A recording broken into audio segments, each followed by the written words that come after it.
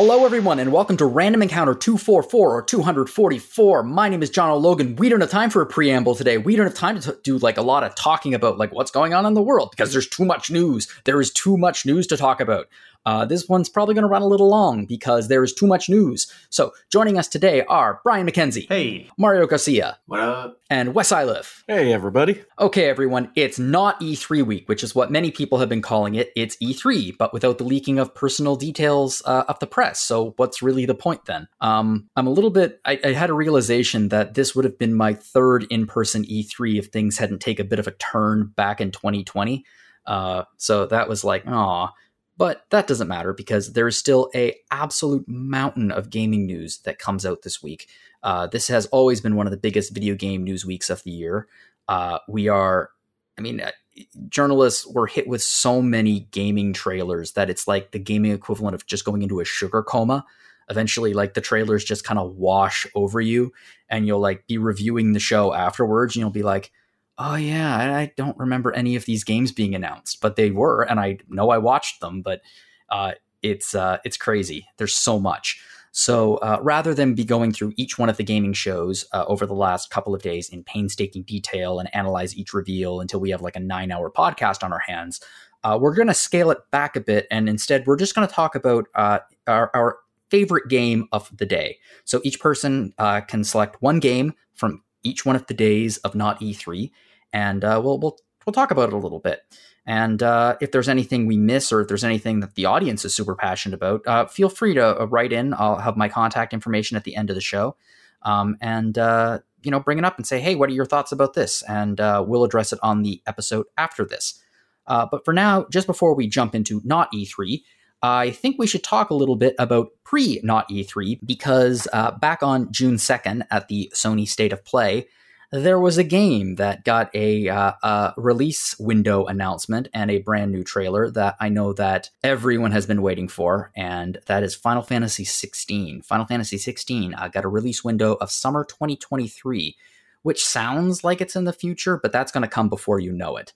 Final Fantasy XVI is hotly anticipated for a variety of reasons, not the least of which is it's Final Fantasy XVI, but also it comes from much of the creative team of Final Fantasy XIV, which I've heard is a pretty big deal. It looks like a departure from Final Fantasy in a variety of different ways. For example, while the game does feature summon monsters, they are in giant kaiju forms that fight each other in battles. The general combat appears to be much more action-oriented than turn-based. I don't think there's been a lot of turn-based mechanics. It looks like there might be a duel system where you duel people.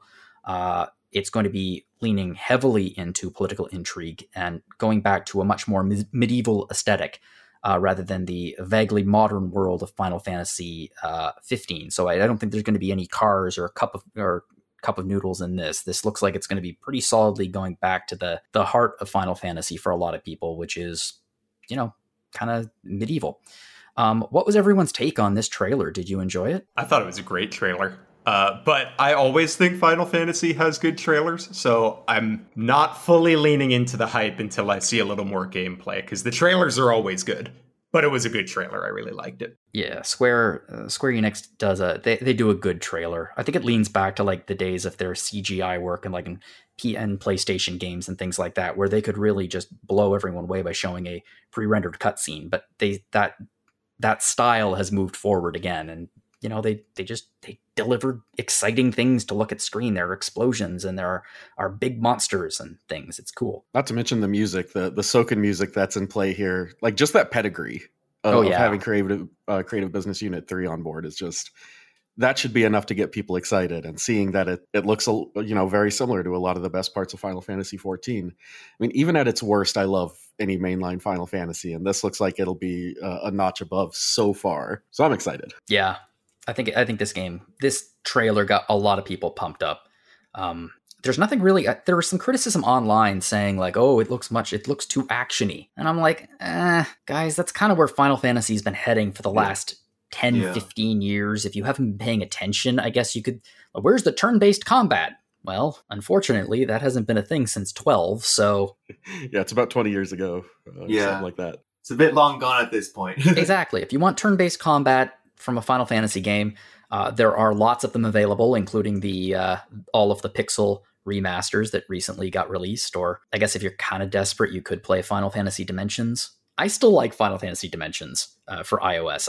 I like it. It just seems kind of like it feels like a fan hack of the classic Final Fantasy game. It's like a low-fat Final Fantasy, which isn't bad. A little bit. I like it. It feels very much like someone hacked Final Fantasy V and put in their own story, but like used all of the same like mechanics and things like that. But it's fun if you want classic Final Fantasy, go there. But yeah, this game is going to be hotly anticipated for next summer. Obviously, next year's not E3 or potentially actual E3 because E3 is coming back, ? I'll believe it when I see it. Yeah, same. But this will be hotly featured at that time, so we can expect tons of more news at that point. And I suspect that's probably going to be the next big news dump about this game. So it might be going quiet for a while, so hopefully this trailer holds you over for the year. Another game that got announced during the State of Play, which I wish I could say I was more excited about it because I don't actually own the system, is Horizon VR Call of the Mountain. Because I friggin' love Horizon. Both Horizon games are awesome. I'm giant fans of them. Recent fan of them, actually, because I've only been playing them this year. I do not own the new Sony VR headset, obviously, because it's not coming out yet. I don't think it's coming out until later this year. There's no release date yet on Horizon VR. I would be surprised if it wasn't a launch title for it, because I think it might be a system seller. Game looks great, though. I mean, it looks like Horizon. It looks like Horizon Forbidden West, just a VR version of it. I'm super curious how big the world is going to be, because like Forbidden West has a massive world. This one seems to be localized entirely on a mountain, so I'm assuming there's going to be a lot of climbing mechanics in it, so it's going to be work your arms, I guess. And I love the idea of seeing the scale of some of these machines in VR. VR is something that I've not experienced a ton of because I've never owned a VR system, but if anything can get me to try it, Horizon is definitely the series that would do it. Have any of you actually played VR games or have a VR headset? I've dabbled a little bit, but none of like the big titles. Yeah, so I don't have a VR headset myself, but I have played what was it? Beat Saber. There you go. I played that. Yeah. Beat Saber seems like a great way to keep in shape. Yeah, no, honestly, it's cool. I'm curious to see how sort of that like technology could be used for a grand like open world like Horizon. I'm curious about it. I mean, my primary experience with VR is I went to a VR cafe on my 12th birthday. And back then, the technology wasn't quite as advanced as it is nowadays. Surprise. Yeah, I was 12, and I think the headset, I don't think the headset actually, I know it didn't fit me. I think they had to put like a hat on me and then put the headset on my head and on the hat. And then it was so heavy that I like tipped over.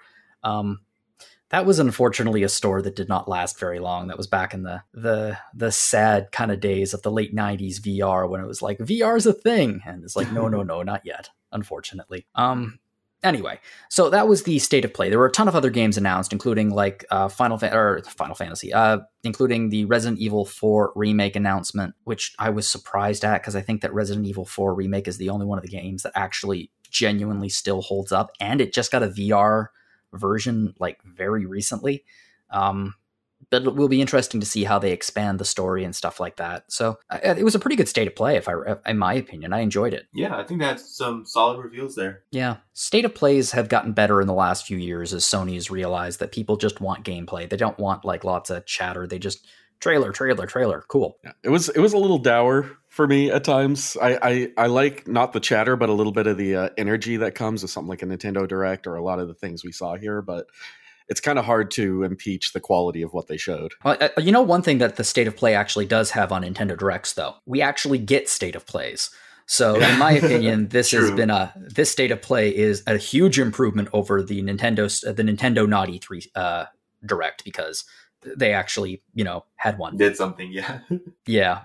Okay, I'm not being fair because there was that like 30-second Nintendo reference in the Summer Gaming Fest, which was just like, oh, okay, Nintendo's here for some reason, and that's it. It looked like a commercial you'd see on TV, more or less. Dude, that was Jeff's big get. He had the only Nintendo presence at Not E3. But let's move on now to day one of Not E3. So this was back on Thursday. And there were a few shows on this day, including Summer Gaming Fest, Day of the Devs, and Devolver Marketing Countdown to Marketing. So we're going to talk about some of the games we saw on this day. We're going to start with Mario, with a game that Mike and I hotly debated this one. Ooh. Because although it does have RPG mechanics and a storyline and stuff like that, it doesn't quite fit into our coverage. But eventually we just decided, you know what? It's too darn cute not to cover. So it's Bear and Breakfast. This was introduced during Tim Schafer's Day of the Devs. I love Day of the Devs. I think it's a great show. And I love Tim Schafer. I just replayed Day of the Tentacle and Full Throttle remasters, both holding up really, really well. And this is a great show. So what did you really like about this reveal, Mario? Yeah, honestly, my taste in games is very simple. I see a bear running a bed and breakfast and I'm down. So yeah, I've been following this game for a while. So I'm glad to get a release date and to get more footage of it. And yeah, I think that I'm very curious to see where the story will go, but just the premise itself is already enough. I'm sold. It's going to be a good time. It's pretty adorable. It's a management adventure game where you run a bed and breakfast in the woods and you're a bear. So that's pretty adorable. And the idea, I guess, is that humans are coming back to the woods for the first time in years. And as an entrepreneurial bear, you decide to fix up the old cabins and stuff like that and start a B&B. And to me, that screams of, first off, it sounds like a Yogi Bear remake. Yeah. If they could have gotten that, property, that would have been amazing. Anyway, you need to, complete quests, find materials to craft furniture and rebuild places and just make the humans as comfy as possible. And it comes out on July 28th this year, which is my birthday. Ooh, nice. Yeah, so that seems like a nice little present. Yeah. And there definitely seems to be some sort of mystery involved with the forest and the woods. So I'm curious to see how that will unfold. But yeah, it just looks like a very solid management sim. Yeah, they talk a lot about in the trailer how they didn't just want a management sim, which there are an abundance of nowadays, and some of them are very, very good. They wanted a storyline alongside that. So that's the reason I think we're covering it. Really, it's because if it was just a management sim, we'd be like, yeah, it's cool, but it's not us. But the storyline alongside it and the RPG type mechanics and things like that, yeah, it's enough for us. I think of the games we're talking about, this one wins the Charm Award. I thought this was one of my favorite trailers that I watched this week. I don't know if the game is quite going to be for me. I'm not big into the management sim so much, but I'm sure I'm going to love all the screenshots to come out of this one. I'm hoping that there are elements of the little cartoon trailer that are in there, because I do like the idea of the bear being just really bad at his job. Yeah, it's a really charming take on it. Yeah. Just the bear doing his best. Yeah, he's just doing what he can. Bear named Hank.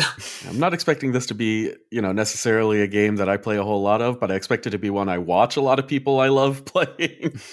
I have a lot of family members who will be very into this, and I look forward to watching their entire playthroughs. I think this is a game I might give a shot at when it comes out on my birthday.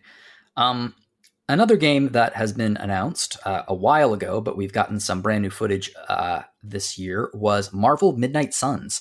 I am a huge Marvel Comics fan. And I love the fact that they're diving into the magical side of the Marvel Universe, which is something that the movies have only just started to do after doing some cosmic stuff. Wes, this one really caught your eye, I know for obvious reasons.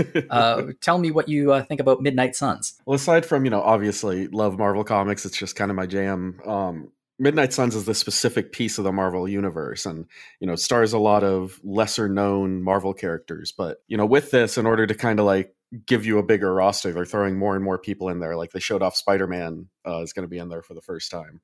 And while all of that's really exciting, maybe the most exciting thing is just the fact that Firaxis's brand of tactical RPGs, it really, really hits home for me. And the idea of marrying that with a cards-based system, which is very much my kind of thing as well, and a property that I genuinely care about, and these weird arcane versions of each of these characters. The armor that they showed off for a lot of your party members that you can upgrade into is just absolutely out of left field wild. And I'm very excited to see how this is going to play and how it's kind of going to be similar and different from XCOM, especially. I love the look and I love the concept. Card mechanics are not my thing. They always turn me off, but this is the kind of game I would be willing to give a shot at. Frankly, the only thing I want from this game, I just want a game where Tony and Reed are just snarky about magic nonstop and are constantly saying how it doesn't really exist, despite all of the evidence happening around them. I think there's space for this. That's my favorite trait of Tony. Tony just being like, magic is crap, doesn't exist. And like Thor's standing next to him with a magic hammer looking at him like, you're an idiot. Confronted with it. Yeah. And I have to admit that the only thing that's making me a little bit worried is that I think some of the costumes that I've been seeing look a little bit like action figure variant figures from the 90s. Like, absolutely do. Yeah, like I'm just making one up, like the underwater scuba adventurer Leonardo Teenage Mutant Ninja Turtle action figure, like that kind of thing, where it's just like this is like magician apprentice Raph or something like that. From what I've gathered, these are like gear based, upgrade based, and that is enough for me to deal with a lot of really goofy looks if I know I'm going to keep getting upgrades and it's going to keep changing. I will deal with upgrading into something silly looking because it's still a visual upgrade. I read somewhere the reason why they didn't want to go full tactical for this game was because the idea of like, I don't know, Tony missing or like that, or like one of them hiding for cover or that kind of thing didn't quite work. So the card mechanic sort of replaced that. And that's fairly clever. I like that.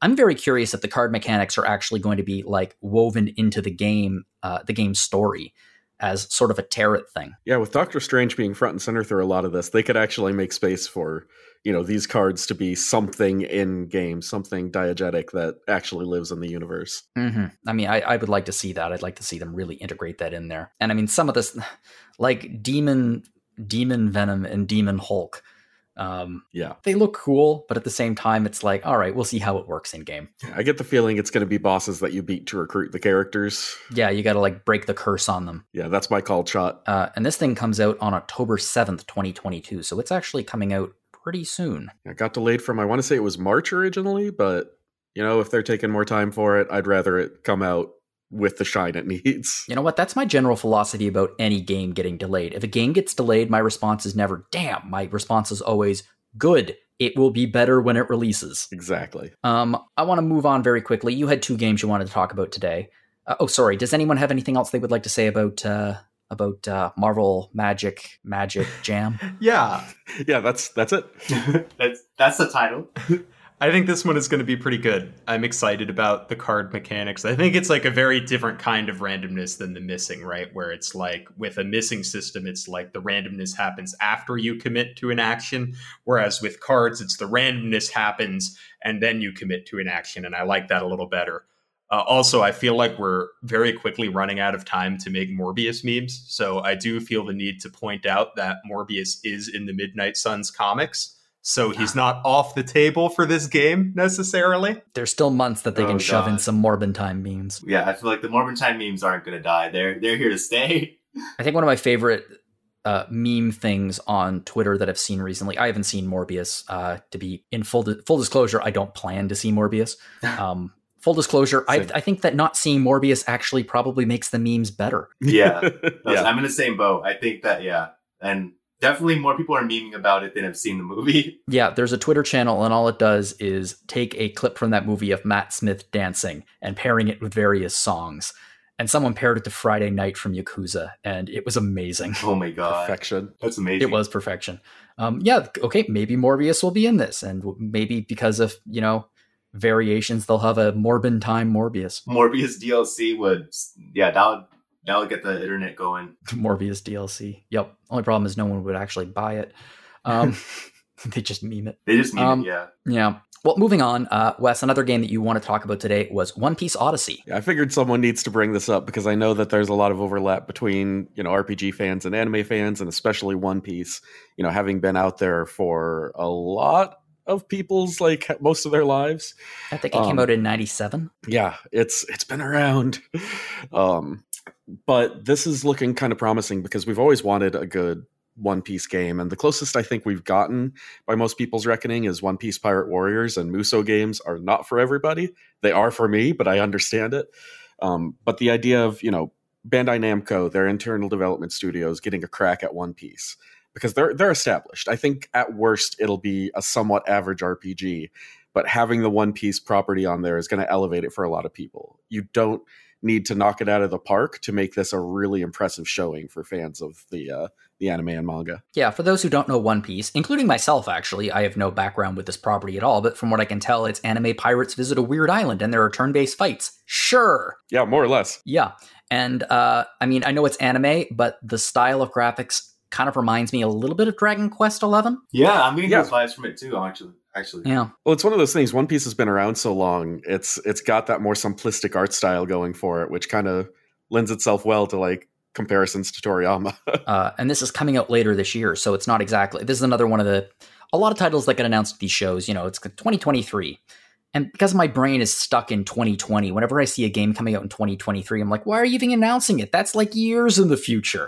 Oh, nope. That's a year from now. Less than a year from now. Whoops. Is anyone else on this on the panel a fan of One Piece? Well, it's a good thing I was here, huh? Cricket. I haven't consumed any One Piece media, but I'm curious about this game though. I'll keep an eye on it. Yeah, that's how I feel too. I watched it when I was a kid on Toonami. So maybe if it's good, I'll reintroduce myself to the series. Yeah, it seems like they wanted to appeal to non-fans as well, so they're doing it as a little set aside. You know, they're not recovering any anime stories or anything. I think that's a smart plan when it comes to this kind of thing. Just do a standalone story using the characters. Then you can bring in new fans. And if it brings in new fans, that's great, because it turns out they're going to have, like, if I played this and I enjoyed it, I would have a lot to dive into from One Piece over the many, almost 30 years of content. Okay, Brian, we're moving right along here. Let's talk about Honkai Star Rail. So this is a title from the same developer as Genshin Impact. It's the fourth title in the Honkai series. It's like a big space sci-fi RPG, which generally isn't usually my cup of tea, but I respect a great deal. Basically, my takeaway from this trailer was trains in space. Yeah, that was kind of my takeaway too. I haven't played a Honkai game. I play Genshin from time to time, but I just saw this trailer and I thought it looked so cool. Trains in space. I thought the art looked beautiful. The combat looked fun. That I feel can always be a little deceptive in like our RPG space. Combat, I think, can often look really fun in trailers, and then you play it and it's not that fun. But the trailer looked fun. So this is definitely one that I want to keep my eye on because, you know, cool art, trains in space, fun looking combat. Yep. That checks 3 important boxes for me. I didn't know trains in space was an important box for me, but it is. There have been certain themes in this year's not E3. One of which has been space. Yeah, space has been a big one. Space has been a big one. That was even Jeff. You've made a joke about it in the Summer Games Fest, and we've in the RPG fan chat. We've been joking about it nonstop. That whenever a trailer features space, we are all like space, like Space Sphere from Portal 2, because it's been happening a lot. Another one has been trains. There have been trains in space with Honkai Star Rail. There's also what is it? Choo Choo Charlie. It's like based off a Stephen King character, and it's just like a clown spider train horror game, which looks to be kind of interesting. And then there's another one which is like a train that goes through I think purgatory. There's been a lot of trains this year. I'm here for Trains in Space Week. Both of those appeal to me. You're a video game train spotter. Well, this game is currently in its second beta. Oh, it's free to play too for anyone out there. Whether or not that's an interesting, exciting thing for you, or if it instantly turns you off, that's a personal choice. So it's in its second beta, so it should be out relatively soon. We don't know when, but I mean, I would bet 2022 at some point. There have been a few free to play games this year which actually caught my interest, including the one that's from many of the developers of Warcraft and Starcraft. Oh, what's it called? I had it written down. But it looks really, really good. And they had a trailer where they're, as advertising, they're like, no NFTs. And instantly I was like, oh, no NFTs, eh? I like this pitch. Yeah, we've reached that point where no NFTs is a selling point. Yeah, I was going to say, when they said that, I was like, oh, that's nice. And then I was like, but it's really sad that I'm excited about that. It's so funny. It's not, I don't want NFTs in my games. Like, I don't at all. But for me, it's not NFT integration into the games that makes me the most crazy. It's friggin' companies talking about NFTs in games, because it just becomes the most like bullshit marketing, like video game marketing speak you could possibly imagine. It's just like, oh God, will you guys shut up about this? Yeah, it's just so clearly like just not about like this no practical sort of knowledge of the gaming space. I don't know. It's a lot. Yeah, it drives me crazy that they're like, imagine that you can get a sword in like Diablo and then you can use that sword in Forza. And I'm like, what the hell are you talking about? No, you can't. Video games do not work like that. Like, do you really want to try to force every game company to like integrate other people's content into the games to satisfy a marketplace that really doesn't benefit them all that much? That doesn't seem likely. I think the other issue that I have with all the marketing is like, even if all of that was true, right? Like if there was a market for like, you know, get your sword in Diablo, use it in Forza, you wouldn't need NFTs for that. We could have done that years ago. We just didn't want to. I mean, it might get me to play Forza, but... Really, it's what Forza's been missing. Yeah, I'll tell you what Forza isn't missing. Ridiculous graphics. I've noticed that it doesn't matter. Like, racing games are the best showcase for next-gen graphics that there ever has been. Cars never look as good as when they're fake and driving around a fake track in a video game. Yeah, I thought that Forza Hot Wheels trailer was great with the Rock Somewhere Over the Rainbow song. Mm-hmm. Yep. Yeah, and like the technology, like they're talking about like time of day mechanics and weather mechanics and like the way they've designed the ground and individual rocks. And I'm like, oh yeah, I would love that if it was open world. It's not, because I have to drive around a circle. But yeah, it looks amazing.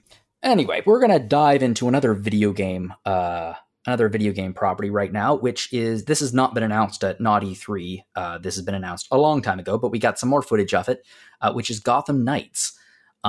I was super excited about Gotham Knights. I was super excited that it had RPG mechanics in it, and like in early things, you like even villains were like they were bleeding numbers, and it looked like there was so much customization, and it's progressively looked less and less like an RPG with every preview that comes out, which I imagine it could be a marketing decision or it could be a shift in development. I don't know. I am someone who actually very much... The developer behind this is the same one that developed Arkham Origins, which for many is considered to be the least successful Arkham game. I actually really, really enjoyed it. I really liked Arkham Origins. I might even have enjoyed it more than I enjoyed Arkham Knight.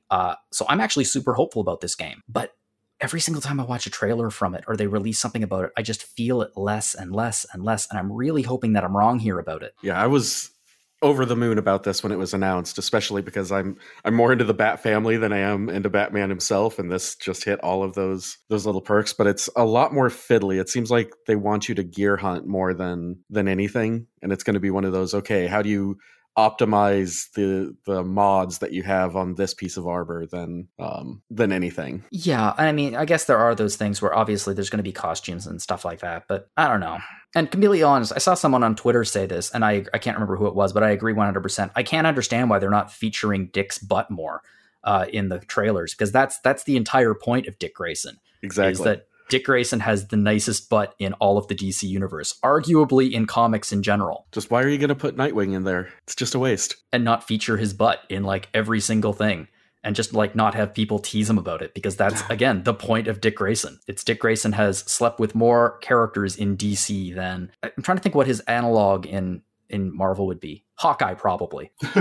Anyway, I'm hopeful that this game is going to turn out fantastic. I am actually looking forward to it more than I am Suicide Squad.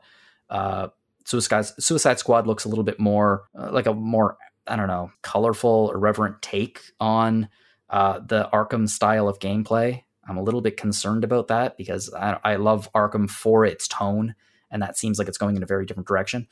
Whereas this seems to be continuing the tone of the Arkham games, even though it's not connected through continuity. And this design of Gotham City is completely different. But I am excited to get to experience another version of Gotham City. I don't think it's going to be as good as Arkham City's version, but we'll see. Anyway, that was the first day of not E3, and it was a bit of a letdown for me. Summer Gaming Fest did not scratch any itches for me. There was a lot of space, a lot of shooters. I fully recognize that not everything is for me. And whenever I watch game trailers and things like that, I try to keep that in mind. But at the same time, it was just, there wasn't a ton for me on this day. There's some good stuff in Day of the Devs, I thought, but not really a day for RPG fans, I think. Yeah, I agree. I feel like it was not a day for me. Yeah, the Gaming Fest presentation put me into a bit of a coma for a bit of it, but that's okay, because we have other days. Other days are happening, including Day 2, which there were a number of shows. We're just going to focus on the bigger ones here. So Day 2, the big ones would have been the IGN Expo and the Freedom Game Showcase. So I was impressed with the IGN Expo and just how much IGN's expos and presentations have improved since 2020. I remember their first one was almost unwatchable. It was so bad. And this one was really, really solid. It was like focus on the games. And that's what people want from these things. And it really benefited from comparison to the Summer Games Fest. Like it did. It felt like it had so much more momentum than that first show did, and so much more variety. I was so disappointed because I suppose I shouldn't have felt this, but like when Jeff started to,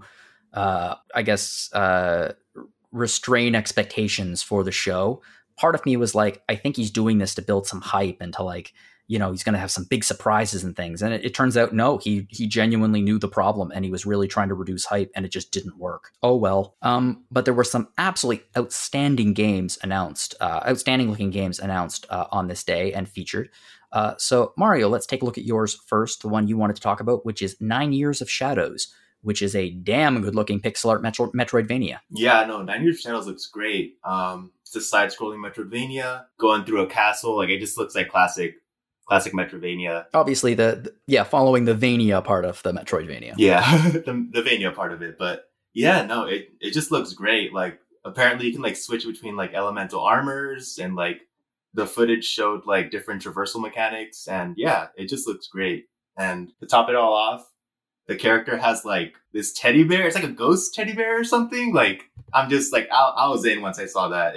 It just looks great to me. Yep, cute teddy bear sidekick. There's another theme of the year, which is bears. Yeah, bears. A lot of bears in this year's Naughty 3. Agreed. I think it looks great, too. The main character, Europa, is trying to undo a 9-year-old curse that befell the world.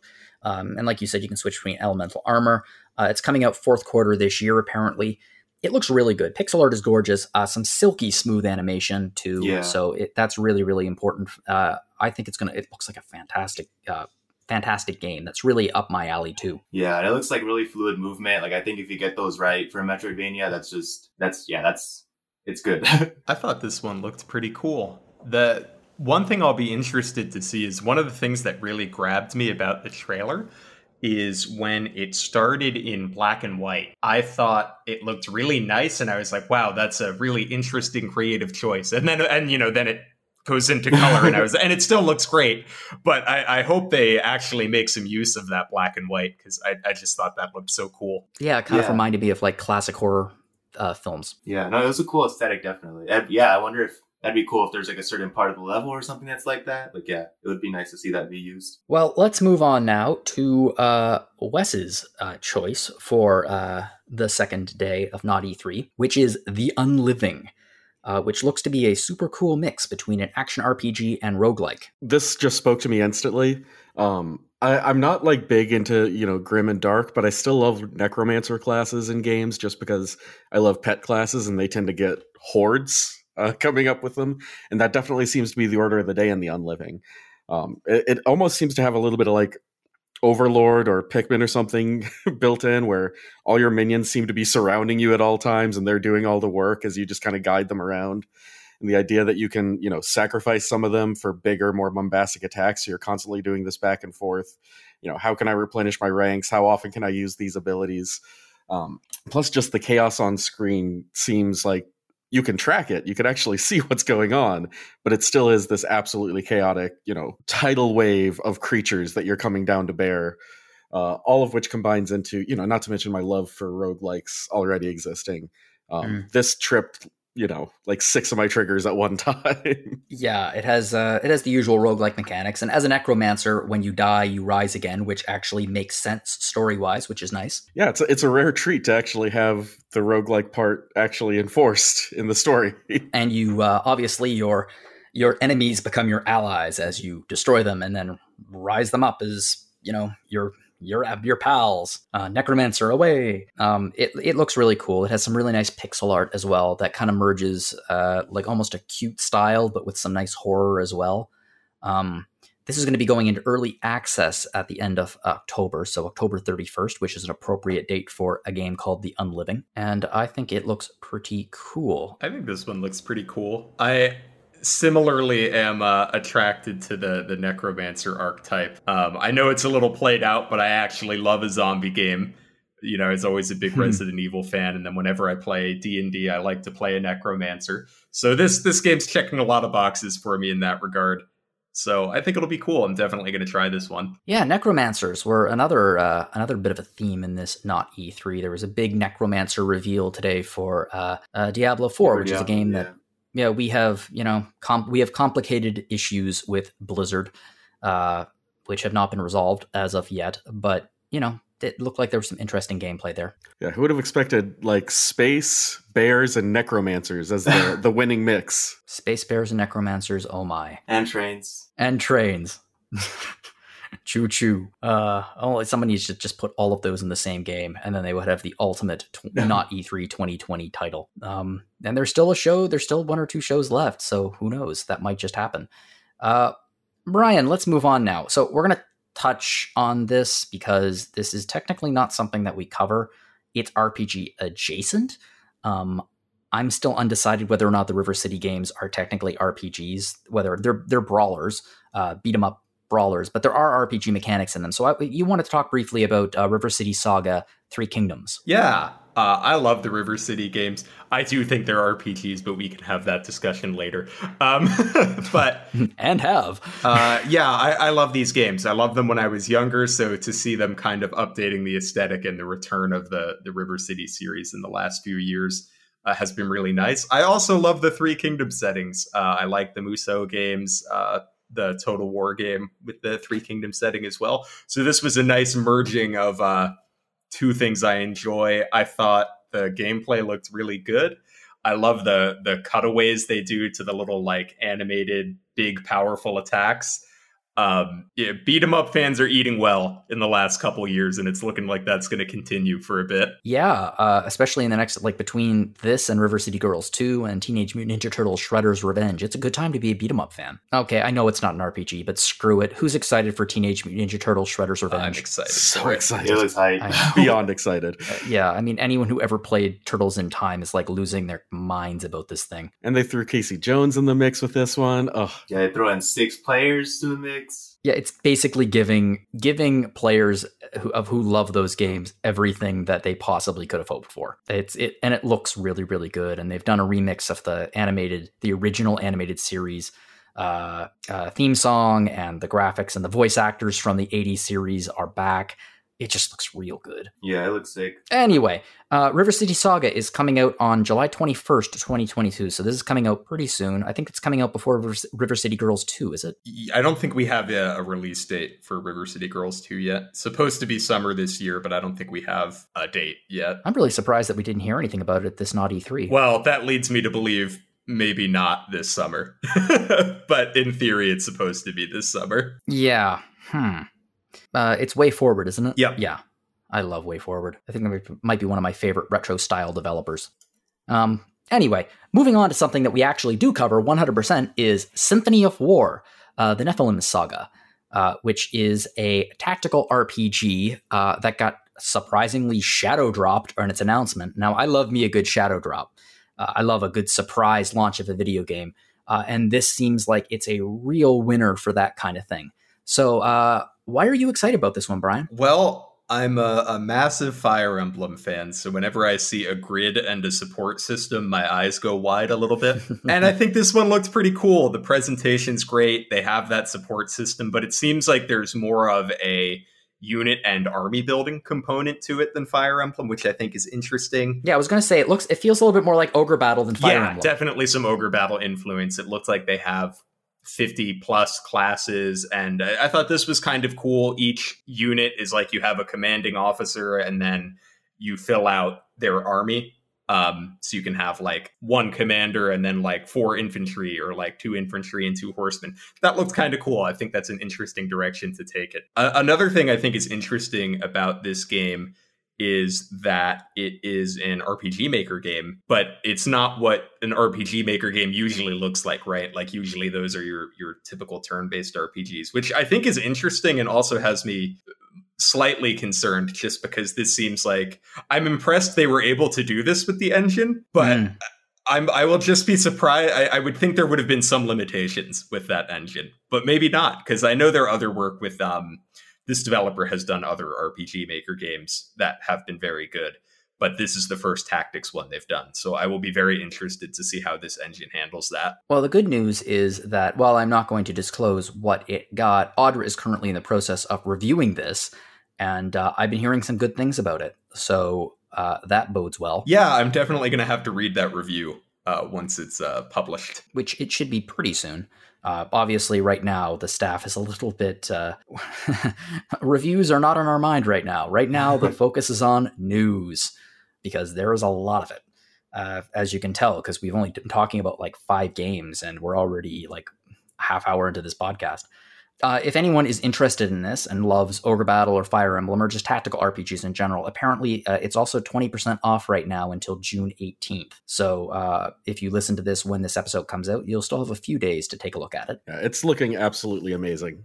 I especially like the sprite work on the units, especially as you upgrade them. Oh, yeah, the sprite work's real nice. That was beautiful. Looks so good. No, it looks very. It's a beautiful looking game, especially considering its origins. You don't really expect that from a that kind of an engine. Yeah, well, I think that's been the big difference maker between the RPG Maker games that have been really successful and the ones that aren't. The really successful ones seem to, really make all of their own assets, and a lot of them can look really great. Yeah, I think that RPG Maker games, I've used it just playing with it years and years ago. I've never created a game with it or anything like that, but it seems like it's a useful tool for learning how to make a game. And then you can use that in other ways. And actually, there are similar, I guess you could say, user-friendly or beginner game engines out there for other genres, like the Adventure Game Engine, which started out, is just like a lot of fan games, and people have taken those games and they've evolved into, frankly, a next generation of adventure games that are very, very polished, like Unavowed, which is one of my favorites, and many, many others. There's a new one coming out in a few months. His next game, which was his name, Dave Gilbert? Yeah, which it looks really cool. So, these can be really, really great starting places for developers, and especially if they really learn how to use the tools, they can create something quite special. And it looks like this might be something quite special. Something else that is theoretically quite special and has recently moved release from this year to 2023, and again, I have no problem with that, is Sacrifier. This is an homage to classic SNES RPGs, pixel art styles.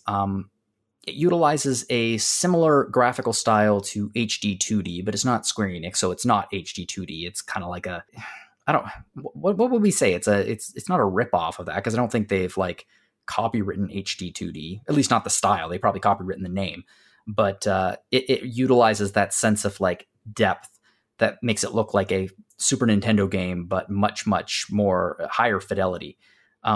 This has action RPG combat with some turn-based elements, some voice acting. Apparently, it's planning to subvert many of the traditional JRPG tropes and things like that. I know that a lot of people on staff are really excited about this. I know that some people are bummed out that it got moved a year ahead, but if they need that extra time, take that extra time. I think it'll make it a better game. It's not like we don't have enough for 2022 already. Whew. Yeah, and as you said earlier, delays are worth it more often than not, so we can wait. Same goes for just release dates that are far out in the future. I'd rather wait and get something really good. In the far off year of 2023. Still feels way too far in the future. 2015 still feels like the future, and I'm blaming Back to the Future for that. Like 2016 seems like years ago. 2015 seems like it's still 30 years from now. Well, I was going to say that I feel just like timeline-wise, like my brain just stopped at 2012. Like anything after that just seems like the future to me. Yeah, they were wrong. The end of history wasn't at the beginning of the 1990s. It was now. And I actually believe that. Anyway, what this is not the end of, however, is Naughty 3, because we're only at the end of the second day. And the third day is where things picked up a little bit for us. First 2 days were a little bit light on RPG, adventure games, that kind of thing. Primarily because they really did focus on a lot of, shooters in space. As we mentioned, but Guerrilla Collective, Wholesome Games Direct both featured tons of games that we are pretty excited about. And there was also the Future of Play Direct and the Future Games Show. One of the games that came out of the Wholesome Games Direct, which if you have not seen the Wholesome Games Direct, maybe check out the live stream. It's absolutely hysterical, not in a making fun of kind of way. It's just really funny because it's genuinely like the most cozy, wholesome thing you could possibly imagine. It just turns the whole concept of the games show on its head, and just really focuses on some games that are often smaller, but also focus on ways to relax, calm yourself. They're wholesome. And one of those wholesome games that was announced was Paper Animal RPG. And Mario, this is a game that you were caught your eye. Yeah, Paper Animal RPG. Just looking even at that artwork, it just looks so cute. Like, it's just, yeah, I fell in love with it as soon as I saw it. But yeah, and then so basically it's an RPG roguelike where you are these cute animals, and it's got that sort of mystery dungeon and Paper Mario inspiration. So yeah, this is right up my alley. I grew up on these RPGs with Nintendo systems, like DS, N64, all that stuff. So these are the inspirations definitely speak to me. And yeah, it just looks great. It's on Kickstarter, I think, right now, or it's about to be on Kickstarter. So it's about to. I don't think their campaign is opened yet, but you can add yourself onto it, so you can be alerted when it does start. Yeah, exactly. Yeah, so it's still a ways away, but it looks great, and I definitely want to support this. And it's got roguelike elements. That's cool. That's dope. Yeah, procedurally generated map, or they say it's a board game size world. That's generated at the beginning, so each playthrough is completely different, and combat is done on the map itself. I have to admit, I'm not sure why they're calling it paper when it's clearly pixel-based. Yeah, it looks more pixely than paper. Yeah, it's not exactly the Paper Mario aesthetic. Yeah, because the Paper Mario aesthetic, which was, I think most recently emulated by, is it Bug's Tale? Oh, Bug Fables. Bug Fables is really good. That's another, I'm here for this Paper Mario revival that's been happening recently. Yeah, Alana, I remember when Alana played it, she really, really liked it.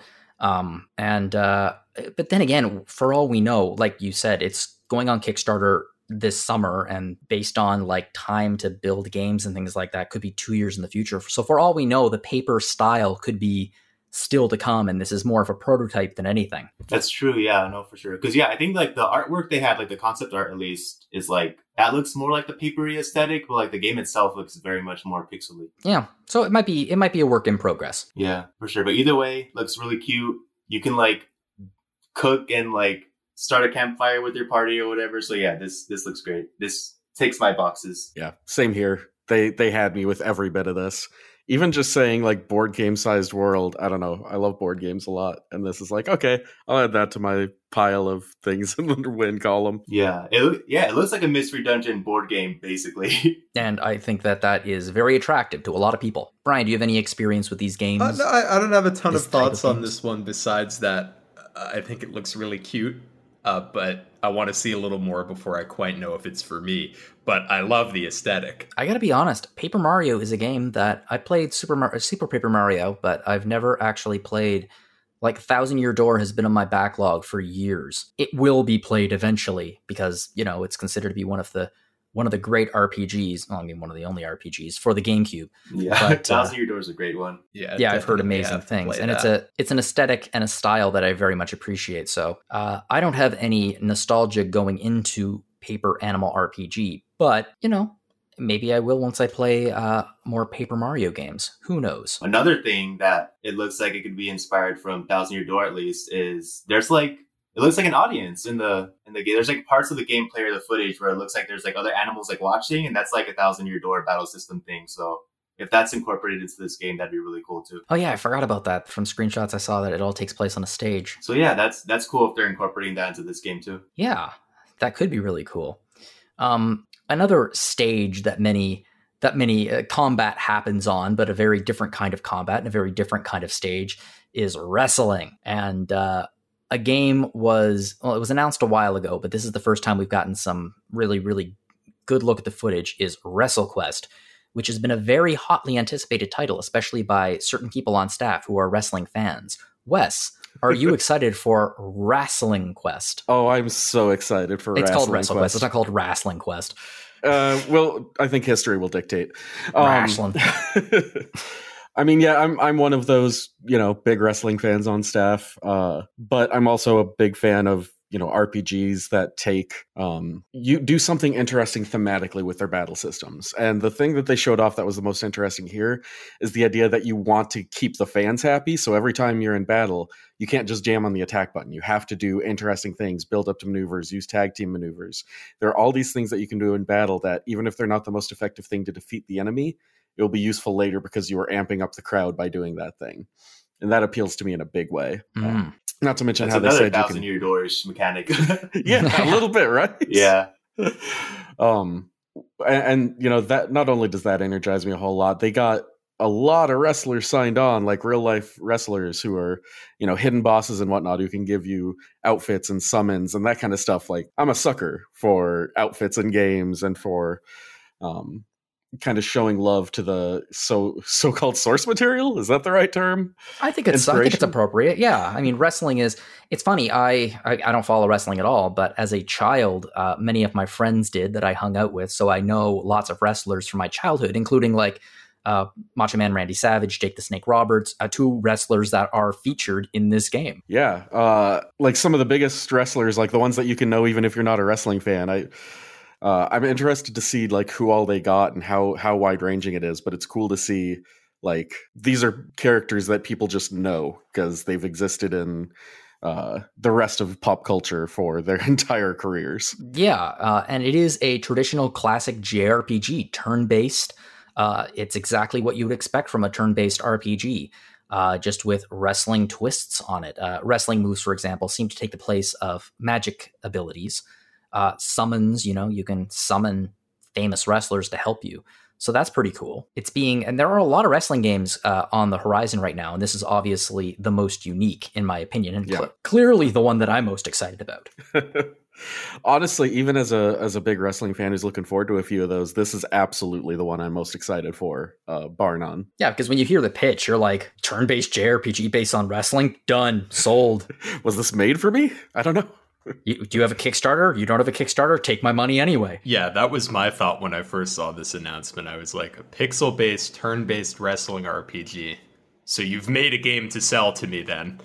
But I think this game looks so cool, and I think it was a very smart move to pay whatever they had to pay to get the rights to use the real life wrestlers, because there have been other wrestling games that, use like their knockoff Randy Savage or whatever, and it's just not the same. I think it's totally different than like in this game where we will actually fight Macho Man Randy Savage. That's so cool. I love that. Yeah, it makes the whole thing feel higher budget, more like a complete package. It does. And I think especially with those wrestlers, they are targeting a certain age range of wrestling fan that this game could have some significant reach outside of JRPG fans. Yeah, like, I'm not too much of a wrestling fan myself, but like just incorporating those voices goes a long way, honestly. I feel like it'll be good for the game's reach. Yeah, I mean, I'm not somebody who would ever... Some people make fun of wrestling. It just seems to me that wrestling is a very, very polished mix of over-the-top, like almost pantomime acting with some ridiculously great stage combat. Like these people have to be extraordinarily well trained to do a lot of these moves in a way that will not hurt you, but will still be super athletic. And yeah, there's, people say wrestling is fake. Well, so are comic books. And people love those. It's a form of entertainment. Yeah, it's not like anyone who's watching doesn't know it's fake unless they're, in the single digit age range. It's storylines. It's a soap opera just with, cage matches, which would make most soap operas better. I cannot agree more. Cage match in General Hospital. Why not? Days of Our Lives spent hitting people with chairs. Anyway, this looks to be a pretty hot title, and I'm actually really excited to see how it develops. And there's currently a demo on Steam if anyone's interested in it. But another form of, I guess, pastime that people watch on TV, which actually shares a little bit of DNA with wrestling now, is poker. This is a really strained transition, but I'm going to go with it. So there was a game announced during one of these shows. I think it's called Zoetti, which it looks to be a rather intriguing mix of turn-based battles, roguelike gameplay, and poker. Yeah, I had not heard of this game before this trailer, but I love roguelikes and I love card games. I play the big text-heavy RPGs, and then I play the roguelikes with no story, both ends of the spectrum. So when I saw this game, I thought it was pretty cool that it works in the actual cards with the poker hands, because that's the way that this one works. It's instead of like a Slay the Spire type game where you have custom cards that do things, you get regular old poker cards and you do your attacks with poker hands. Just a regular deck of playing cards. Yeah, so it's unlike other card roguelikes, there doesn't appear to be a deck building element. Your deck does not change. You always have the standard deck of cards. The way that you advance and get skills is you get abilities that are tied to specific hands. So like you might unlock an attack ability that you can perform when you have a pair, or one that you can perform when you have a flush. So you have to choose, do I want the really powerful ability that I'm not going to get that often because it's on a flush, or the weaker ability that I'll get to use all the time because I just need a pair? Which I think is an interesting dynamic. And it looks like maybe there's also some skills for, manipulating the cards in your hand to get yourself better poker hands, which also seems interesting to me. In that way, it reminds me a bit of Dicey Dungeons, another game that I like, where they take something that I think people think of as totally random and then add some strategy to it, which I think is fun. And I liked the presentation, too. I don't know if we're actually going to cover this, because I feel like the missing piece from the trailer is like, will there be narrative focus or not? I'm on the same page as you with that. At the moment, considering it's turn-based battles, yeah, I mean, that obviously is very RPG-like, but we'll see what the storyline... This is still fairly early on. The graphics remind me an awful lot of SteamWorld Quest, which is a game that I was not a massive fan of, although I was in the minority there. Now, was that because of the graphics, or did you just not like SteamWorld Quest? I just didn't like SteamWorld Quest. Oh, that's fair enough. And I didn't much care for the card mechanics in it either, so... Oh, well, maybe this one won't be for you either then, if you're not a card person. No, I'm not a deck builder kind of guy. Well, at least in this one, it's not a deck builder. You don't build a deck in this one. No, you just play poker. Put on a weird hat, a pair of mirrored shades, and have a standoff on daytime TV. Yeah, fight some ogres. That being said, it looks like a very unique concept, which is something that is very welcome in, I think, the deck building roguelike genre. Yeah, I think so. I think there's a ton of deck building roguelikes, and they've all become a little samey, I think, since Slay the Spire. Everyone's just kind of trying to make the next Slay the Spire. So I think this is a unique take on it that is a little refreshing for me. Plus, there's not really a whole lot of... everyone knows playing cards. You don't really need to learn individual cards. You kind of just are like, oh, okay. Yeah, that probably will make it a little more accessible for people. Yeah. Are either of you a fan of poker and or deck builders? Both. I'm all about this one. The strategy of plugging your abilities into different hands is absolutely brilliant.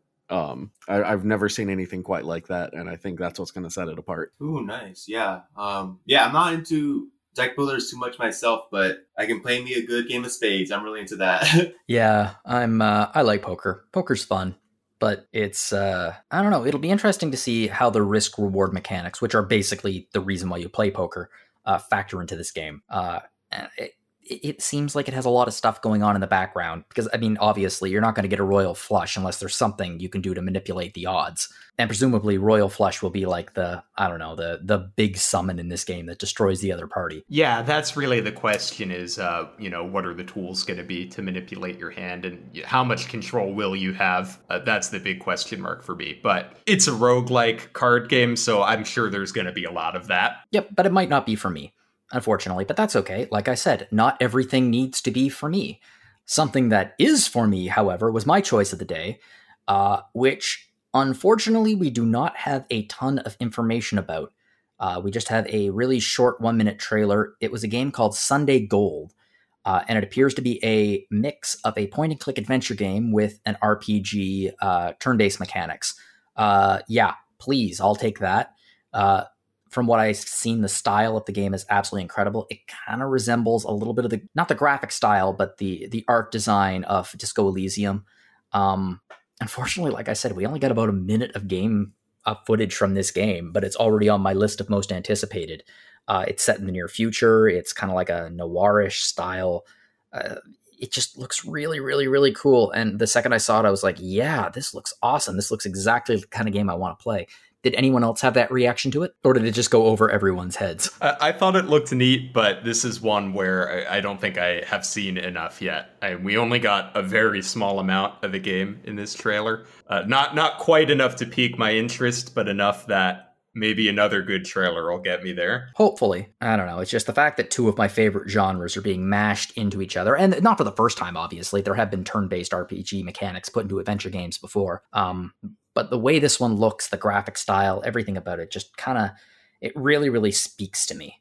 I just think it looks really neat. Well, that was on the third day, and I gotta be completely honest, by the end of the third day, my energy was flagging. I was damn tired by the end of the third day of not E3, but I had to push forward because we were heading towards the Xbox and Bethesda showcase. Now, I have seen surprisingly mixed reviews about this. I was a massive fan of this showcase. I thought they had some absolutely incredible looking games. There were some games I didn't really care about, but some people were like, this was a terrible presentation. And I'm like, I thought it was pretty good, actually. I thought the number of games they showed was amazing. We also had the PC Gaming Show, which, again, some really, really great games in there. And thankfully, they dropped some of the skit comedy that they had going last year that I thought made their show unwatchable. And I thought this was a very, very watchable show. Not for 2 solid hours, but I thought it was a very, very watchable show because it did tend to go on a little bit long. But there were some great games and some big surprises, too. And some stuff that we fully expected, but we still got some really interesting information. So, Mario, let's start off with you. The game that you caught your attention was Ravenlock. Yeah, for sure. Which I described in the chat as Alice in Voxelland. Basically, yeah. So, Ravenlock, it's like an Alice in Wonderland / Coraline kind of thing, too. Yeah, so this one was during the Xbox showcase. And yeah, it's a fairy tale action RPG with a really cool aesthetic. And I feel like that is what really called to me. Is like there's like these really cool colored and lighting. Like the enemies looked really interesting. Like there's like this like mushroom like zombie-ish kind of thing with like long limbs. Like it was cool. It was, I think, just like the aesthetic of it was what caught my eye on that one. Yeah, there's some really interesting and creepy and imaginative enemy and character designs. No, for sure, yeah. So I feel like that's kind of just what really called to me on this one. And yeah, I think that like I'm curious to see kind of what more of it. Yeah, the world looks cool. The enemies look cool. It does have that like kind of darker fairy tale tone, which I think is really cool. So yeah. Yeah, I agree. It looks like a pretty massive world as well. It's a unique looking game, and I love a unique graphic style, and this certainly has it. It starts out with, it's just a little girl, like I think she's on a farm, and she gets pulled into a mirror into this voxel-based Wonderland kind of thing. Like, it's really Alice in Wonderland vibes. Yeah, it really is, but I'm totally cool with that. Alice in Wonderland video game, that's enough of a premise for me. Absolutely. Yeah, no, it just looks really cool and interesting, and like, yeah, I feel like a lot of the show wasn't necessarily like for me for the Xbox showcase, but I think that like this one really caught my eye with like its aesthetic and everything. I think this is a game that I'll definitely check out when it comes out. Yeah, I think I forgot when they said it was going to be. I think next year, was it? It was 2023, yeah. Wes and Brian, what were your thoughts about Ravenlock? Yeah, I don't have a ton to add here. I think it looks cool. I like the Alice in Wonderland vibes. I feel like Alice in Wonderland vibes are... It's easy to evoke Alice in Wonderland. I think it's much harder to actually create that world in a way that works even remotely as well as Alice in Wonderland. Yeah, no, definitely, I agree with that. I feel like you got to get the designs down and like the world environments down as well. Like it's a lot that needs to come together. Yeah, and if there's anything that breaks immersion, which is the thing about Alice in Wonderland and Alice Through the Looking Glass and those stories is, yeah, they're nonsense and they exist in nonsense world, but those nonsense worlds behave. There are certain laws that are in those worlds, and as long as those laws are obeyed, our suspension of disbelief is continued. And if they break those laws, we go, wait a sec, that didn't quite work. And sometimes video games that try to evoke that sense of Alice in Wonderland don't work because of that. Their inherent logic doesn't quite follow through.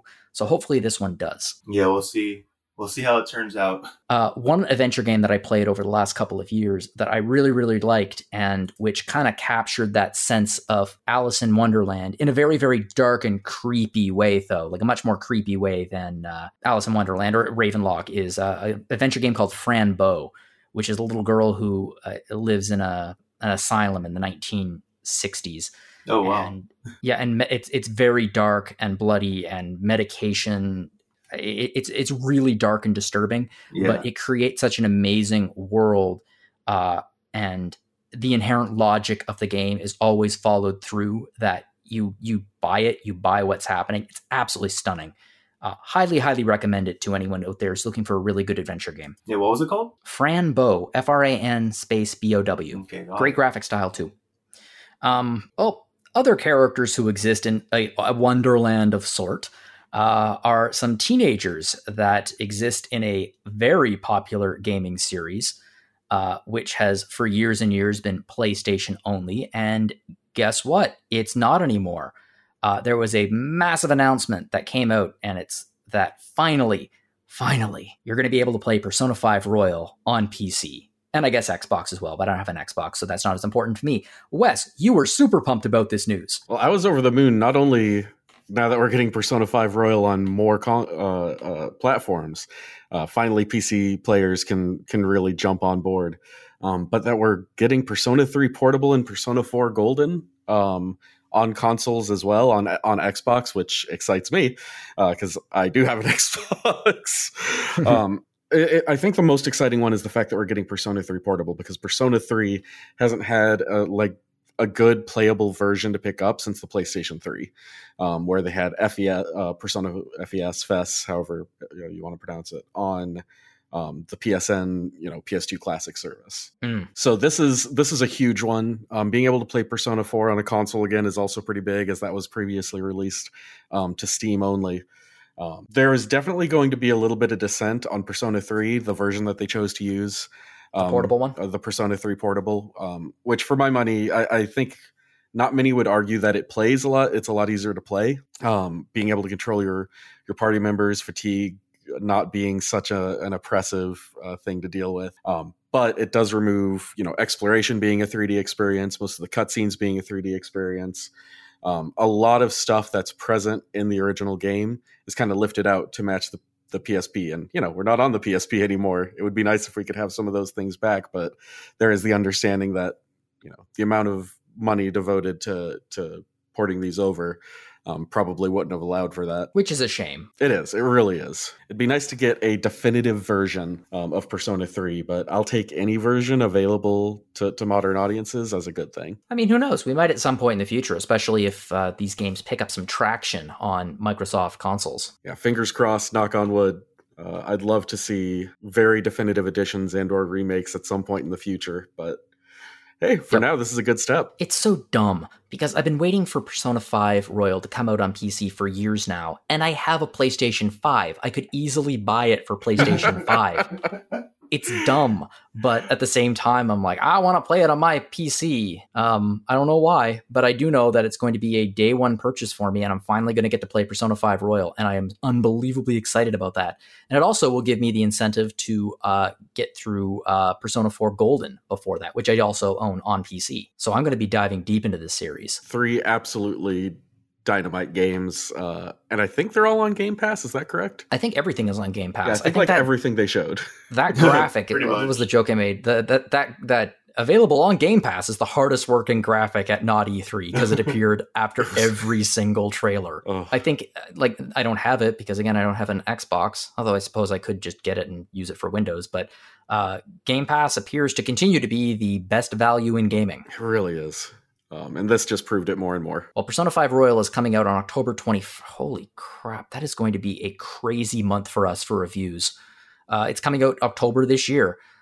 Apparently, everything is coming out in October this year, so that's going to be very interesting.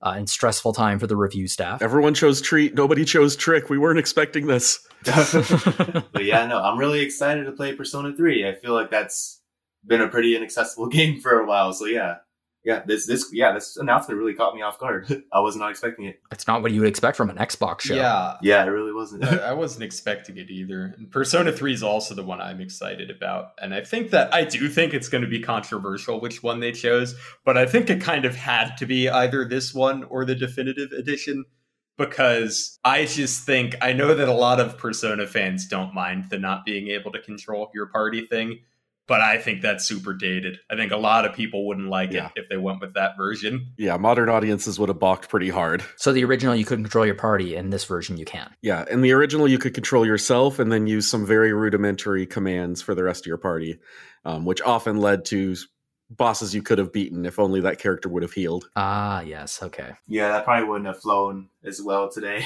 I can see how that would be somewhat frustrating. Yeah, but yeah, maybe one day, crossing fingers, P1 and P2 Dialogy. Maybe it's too late at this point, but it'd be nice for those to get ported someday too. I think they'll get ported, especially if these turn out to be successes for their respective platforms.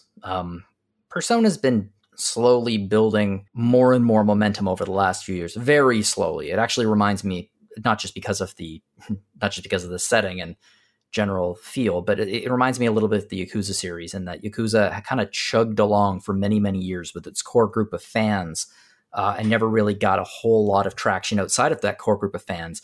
And then all of a sudden it just started to break through, and now it's becoming really, really big. And I kind of see the Persona series doing the same thing. Yeah, I think Persona 5, breaking a lot of their records and kind of hit the mainstream closer than any of them before had. And we'll see if that keeps happening. It's something to be very excited about, regardless. And I'm very excited about it because I finally get to play this stupid game. And there's a lot of people on staff who have played this game and very much like it and tell me, you really should play Persona 5 Royal. We think you'd like it. And I'm like, I know. It's so stylish looking.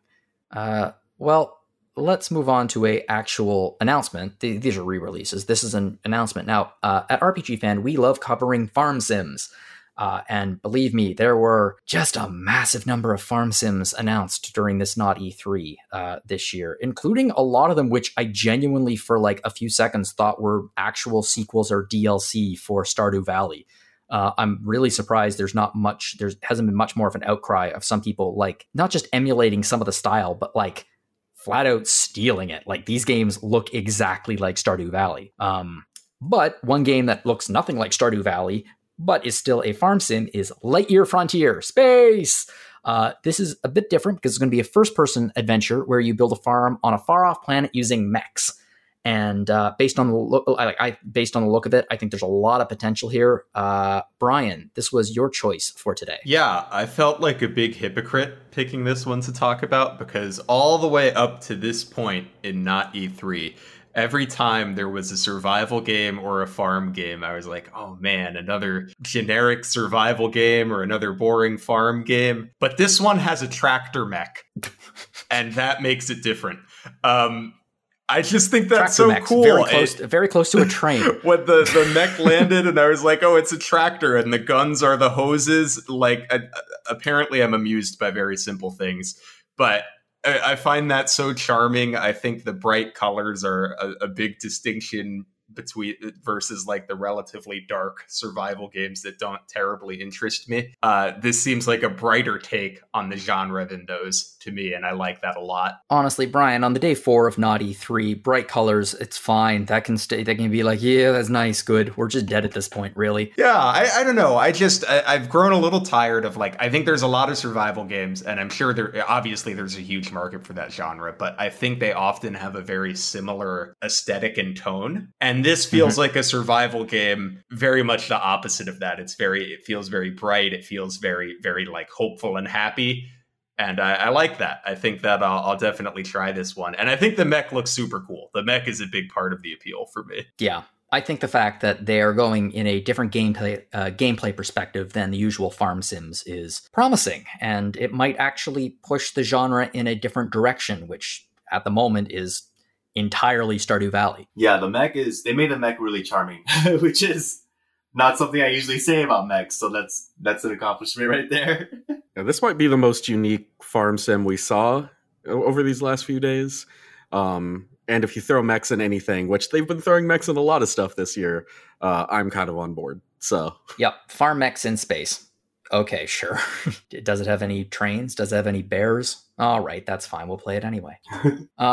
Well, let's wrap up the last day of Not E3. It's technically not the last day of Not E3. There are still some shows to come, but they're not the big ones. And this is kind of the big one. And this is what, for the better or for worse, what all of Not E3 has been building up to, all of the buzz, etc. And that is the big reveal of Bethesda's new massive RPG, Starfield. Starfield is my choice. I am a massive fan of Bethesda RPGs, Fallout 76 notwithstanding. And I was really hopeful for this. Like I mentioned in last week's episode, I had been playing a lot of Fallout 4, again, a lot of modded Fallout 4, and very much enjoying that game. Bethesda RPGs really hit that spot for me, and I was hopeful for this. For years, I've been saying that based on everything we've seen, Starfield just looks like The Outer Worlds without a sense of humor. Nothing I saw in this presentation dissuaded me from that opinion. However, it does look pretty good. I think it has a lot of promise. We saw a ton of gameplay. You can switch between first and third person perspectives. Personally, I'm a first person fan, but I know that many other people prefer third person perspectives. This looks like it has everything that we would expect from a Bethesda RPG. A lot of choices, a lot of different factions. There are expanded crafting options. It looks like they're actually taking on base building again, very much like they did in Fallout 4, but hopefully better, much better. You can also build your own ship, which is really, really cool. Not only that, you can also fly your own ship, which from rumors and things that I have read online and some reporting from a few other game journalists, apparently the space combat was the weak point of this. It didn't work. Hopefully they have fixed that, or they are in the process of fixing that, because I think it has a lot of potential. The big announcement that was accompanied today, Todd Howard was there, and Todd Howard, in his usual overpromising, hopefully not under-delivering style, said that not only can you land at like cities on the various planets in this star system. Oh yeah, this is set in space too, if you haven't guessed by Starfield or the general theme of Not E3. Not only can you land in cities, you can land anywhere on the planet. And not only can you land anywhere on the planet, you can land anywhere on any planet in the system. And not only that, there are hundreds of systems, which means there are thousands of planets that are all fully explorable.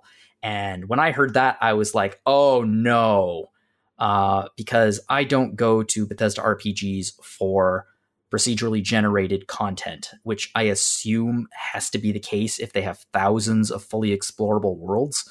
I want handcrafted worlds. To be honest, that's the only thing that I loved about Fallout 76. That's the only reason the only redeeming thing about that game was the handcrafted world, which was amazing. To this day, I really wish that I could play a better game in the world of Fallout 76. So the fact that all of these worlds are explorable makes me nervous. It makes me very nervous because I don't want that. I would rather have a single system that's all explorable rather than thousands of different planets. It's a little bit No Man's Sky, and we all know how that turned out. Although apparently it has gotten better in recent years. And not only that, the fact that all of these worlds are procedurally generated, to me, screams that the potential for insane amounts of bugs. Bethesda RPGs are famous for their bugs. They're famous for releasing broken, and then the fans need to fix them and transform them into playable and exciting games. Starfield is announced for release. It got moved. It's going to be in 2023. I would put money on that being delayed by at least 6 months. In fact, I really hope it is delayed by 6 months to after whatever they announce, because that would hopefully give them time to fix the bugs. I really do feel that Bethesda, we talked about this a few weeks ago, Bethesda needs to release a game that is not broken. They desperately need to. And I don't mean the publisher, I mean the developer. If they don't, I think it's already badly hurt their reputation. Fallout 76 was and is still a thorn in their side, in some ways that's still bleeding. And if they don't release a game that is polished and not broken, and I don't mean like regular bugs, I don't mean like something stupid that happens. Like all games get released with bugs, all games get patched. I mean like flat out broken gameplay. If they don't release that, I think Bethesda might be done, at least in its current iteration. Anyway, I hope so much that this is going to be good. What does everyone else think about Starfield and the reveal? I was happy to see some more footage. They didn't really show me the thing that I wanted to see at first, which was kind of what makes the game unique. Because at first, when they were just showing the combat mission, I was like, okay, this looks like a Bethesda RPG in space. That's kind of what I expected. They got into that a little bit more when they started talking about the artifacts and the different planets in the spaceship. The spaceship looked really cool. I'm excited about that. Yeah, you can build your own spaceship. I would put money on like 90% of the starships that people design. It's going to be Serenity. Yeah. But I share your concern about when he said thousands of planets or 1,000 planets. I was like, okay, what I hear when you say that is 10 good planets and then 990 boring procedurally generated ones. And I hope that's not what it'll be, but that's what I hear when that's said. That sounds like impossibly big to me for it all to be interesting. What I'm assuming that they would do, I mean, obviously I'm not a game developer. What I assume is that they would use a procedurally generated planets, and they would create one, and then hopefully the developers would go down to that procedurally generated planet and check it out and like fix things and move things around. I'm really hoping that these planets are going to be, everyone's going to have the same choice of 1,000 different planets. And hopefully they like procedurally generated, I don't know, hundreds of thousands of planets, and they picked the 1,000 best ones. That's what I hope. That's not saying that's what they did. Yeah, I mean, whatever they do, I hope it's good. I just think that the open world genre is, to its detriment, getting a little obsessed with like every world being significantly larger than the last one.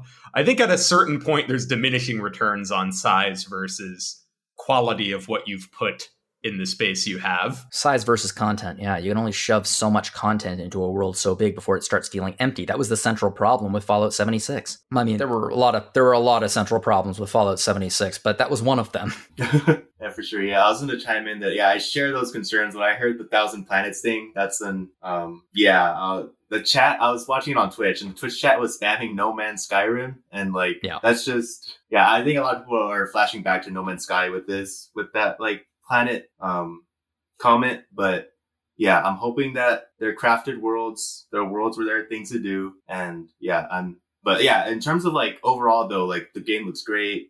The spaceship customization was really look cool to me. Like looking at the different varieties they showed off was great. It looks like there'll be a good variety there instead of just like a few custom types or whatever. Like it looks like a pretty fleshed out customization spaceship building thing. So yeah. Hopefully the central worlds that are central to the plot are handcrafted, but I've given up the idea of handcrafted planets for thousands of worlds. The only hope I have is that they're curated, procedurally generated planets. But yeah, I've just talked myself out of being super excited for this game during this podcast. Thanks, guys. I'm still excited for it. I think it's going to be good. It's not you guys bringing me down. I was just talking about it. I was like, thousands of worlds, thousands of crap. Well, I get that. I came into this expecting to not be excited for Starfield. I haven't let myself get excited for Starfield. Fallout was really my Bethesda series, and Fallout 4 was like good, but it took a while to be good, and Fallout 76 just kind of wasn't. Have you played Fallout 76 extensively? I don't know how to define extensively. Let's say 20 hours. Yeah. Okay, yeah. Because there's so much content that's been released since then, and I've played almost none of it. I started a new character a while back, and a lot of it didn't make any sense to me because, that's technically a year later, which means that there was just some jackass who was squatting in the vault for a year. Yeah. Not eating anything, just eating crumbs in the dark. The fact that they added in NPCs is obviously a big help. But were you also, the only thing that I loved about that game was the world. Yeah. I loved exploring that world. I loved the music I got to listen to while exploring that world. And that was pretty much the extent of it. That was the stuff that I loved. Oh, if you do go back to Fallout 4, there's a lot of mods. You and I should have a mod discussion. Yes. You mentioned that you were thinking about playing it again. There's a lot of mods, but one of the best mods that you can possibly download for Fallout 4 is called More Where That Came From. and it is a selection of 100 more curated, period, and thematically appropriate songs that play on Diamond Radio. Oh, you're speaking my language. And it's like, oh my God, thank God, Bongo Bongo is not going to be playing for the 19th time in the last hour. It just gives Travis a whole bunch of new records, and it makes it so much better. And honestly, I feel like the radio stations are part of what makes Fallout appeal to me so much, which is, one of the reasons I was like, okay, no matter how good Starfield is, it's not going to have that, which is so minor a thing, but it is what it is.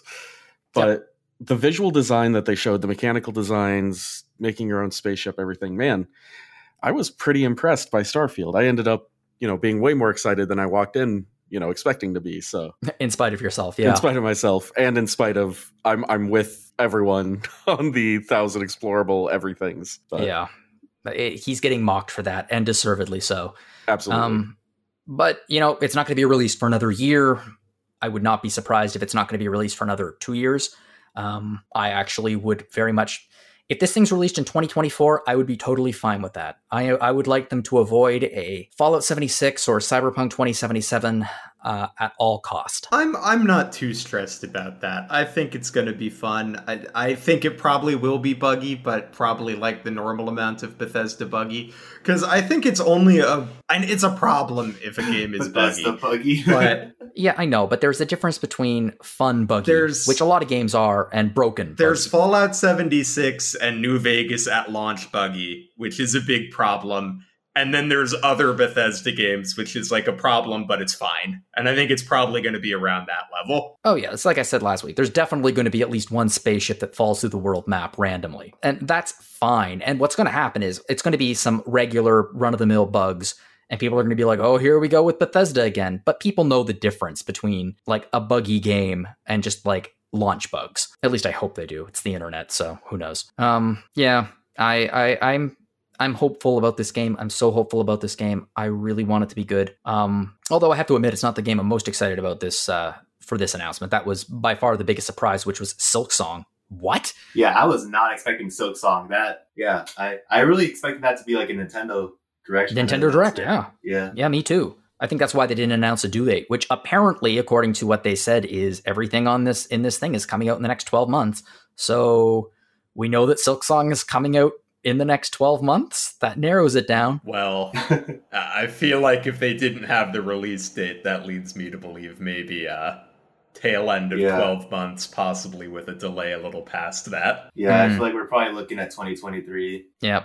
Well, the other game that caught my eye during this presentation is actually an Obsidian game, Pentiment, which it looks like a murder mystery style RPG set in, I don't know if it would be the 1500s perhaps, but it just looks like a really, really interesting game, 2D kind of side scrolling, and I'm actually super excited for it. I think that's going to be one of the more interesting gaming experiences that was announced during Naughty 3. So I'm pretty pumped for that. There were a lot of games in this thing that a lot of people were expecting that just weren't there. Like, I know there were a lot of people expecting something about the new Indiana Jones game. I'm stunned that nothing got announced. Obsidian's answer to Elder Scrolls, which was Avowed. I was fully expecting that. Yeah, I was surprised. I was fully expecting an announcement like will be coming out in the next few months, and there was nothing, which was a big surprise. But all in all, I thought it was a pretty good presentation. I really enjoyed it. And the Future Game Show, also pretty good, just really friggin' long.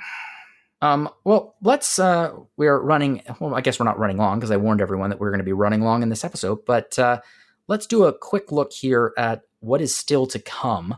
So there's going to be a Capcom showcase tomorrow on June 13th. We're recording this on Sunday, immediately after the PC gaming show. It's going to be on the 13th, and they say that there's not going to be any announcements. It's going to be focusing entirely on already announced titles, which I'm fine with. They did this last year too, to much mockery, if I recall. I think that now that people know what to expect, they're not going to get mocked as heavily as they were last year, because last year it was literally just like stuff we've already seen, much of which was already presented earlier that week. I know Solosi is ridiculously pumped about it because Solosi is hoping for some more Monster Hunter news. Yeah, me too. There's also going to be tomorrow the Guerrilla Collective 3.5, which is just going to be like an expanded version. Apparently, they might have a few new announcements, but I think that primarily they have shown everything big that they are planning on showing. On the 14th, there's going to be the Xbox Games Showcase Extended, which is basically just going to be the Bethesda Xbox Showcase today, but just more of it. So they'll presumably show some more footage. They'll probably talk about Starfield a whole lot more. We don't know what to expect, but apparently they're not going to be announcing any games. And the other big announcement, or I guess, I don't even know if we could call it a show, is Final Fantasy VII 25th Anniversary Celebration on June 16th. Apparently this is going to be only 10 minutes long. And 10-minute trailer for Final Fantasy VII Remake Part 2. Who knows? Yeah, I'm hoping for a little. Yeah, I don't know if it's too much to ask for, but yeah, I feel like FF7R2 is not too wild of a thing to expect. I don't think so either. I think it's fairly.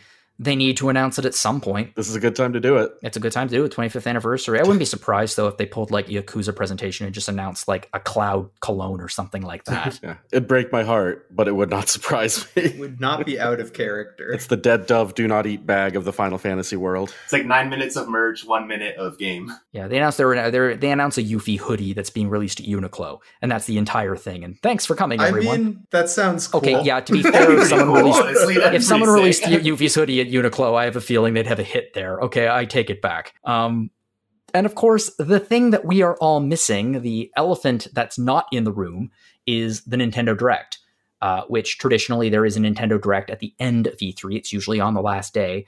That's not happening, obviously. It better not be happening, because let me double check. Let me double check online. But if there's a Nintendo Direct happening right now, nope, we're safe. Who knows? There might be one. There have been rumors that there might be a Nintendo Direct on Tuesday. We were talking about delaying this episode of Random Encounter until the Nintendo Direct, if there was a Nintendo Direct announced a few days ago that was going to be coming on Tuesday. That obviously didn't happen. So if there is a Nintendo Direct in the next few days, we'll be covering it on the next episode of Random Encounter. But I mean, hopefully, I'm a little surprised that they haven't done it, because it's kind of, everyone's attention is on video games right now. That's the point of not E3 or E3 week. Nintendo usually takes advantage of the press's focus. So if they're making a big announcement about, I don't know, Breath of the Wild 2 or something like that, by announcing it during the traditional E3 period, they can guarantee that mainstream press is probably going to run more stories about it than they would otherwise. So I'm a little surprised that they haven't taken advantage. Yeah, I feel like there has to be a Nintendo Direct coming, but like I'm surprised that they haven't like at least announced it yet, you know? Nintendo likes to zag on them. It's going to keep us guessing, and then it's going to drop it out of the middle of nowhere in like August. Yeah. The old thing about Nintendo is not in the same business as Sony and Microsoft is true. And sometimes they really like to demonstrate that by being like, well, we are not really in the video game business. We're more in the fun business. And you're like, oh, God darn it. Just give me a Nintendo Direct. Give us a friggin' release date. Like, I fully expected there to be a Nintendo Direct. I fully expected them to like, okay, here's a prediction. I might be wrong about this. I think it might be true. If there is a Nintendo Direct this week, I predict that they will do a shadow drop of Advance Wars. It does feel like that's coming. I mean, it's literally just sitting there. It's done. I know that they delayed it because of the war in Ukraine, and I actually think that was an extremely, I don't even think it was a good move in terms of business. I think it was just a respectful move that admirable. I actually respected them for, because this is not a small game for them. It's a pretty awesome game, and they just said, no, we don't want to release it right now. Which I respect them for. That being said, they have to release it at some point, and I'd be surprised if it isn't in the next Direct. And Nintendo loves their shadow drops, and it gets people excited. And this could be one of the biggest things that they could shadow drop, which would be no. The biggest thing that could be shadow drop would be Breath of the Wild 2. Okay, that the biggest would be the biggest thing they might could shadow drop. Yes, okay, that's better. Breath of the Wild 2 shadow drop would drive me insane. Could you honestly imagine the reaction if it says, and Breath of the Wild is available now on the Nintendo eShop? What the?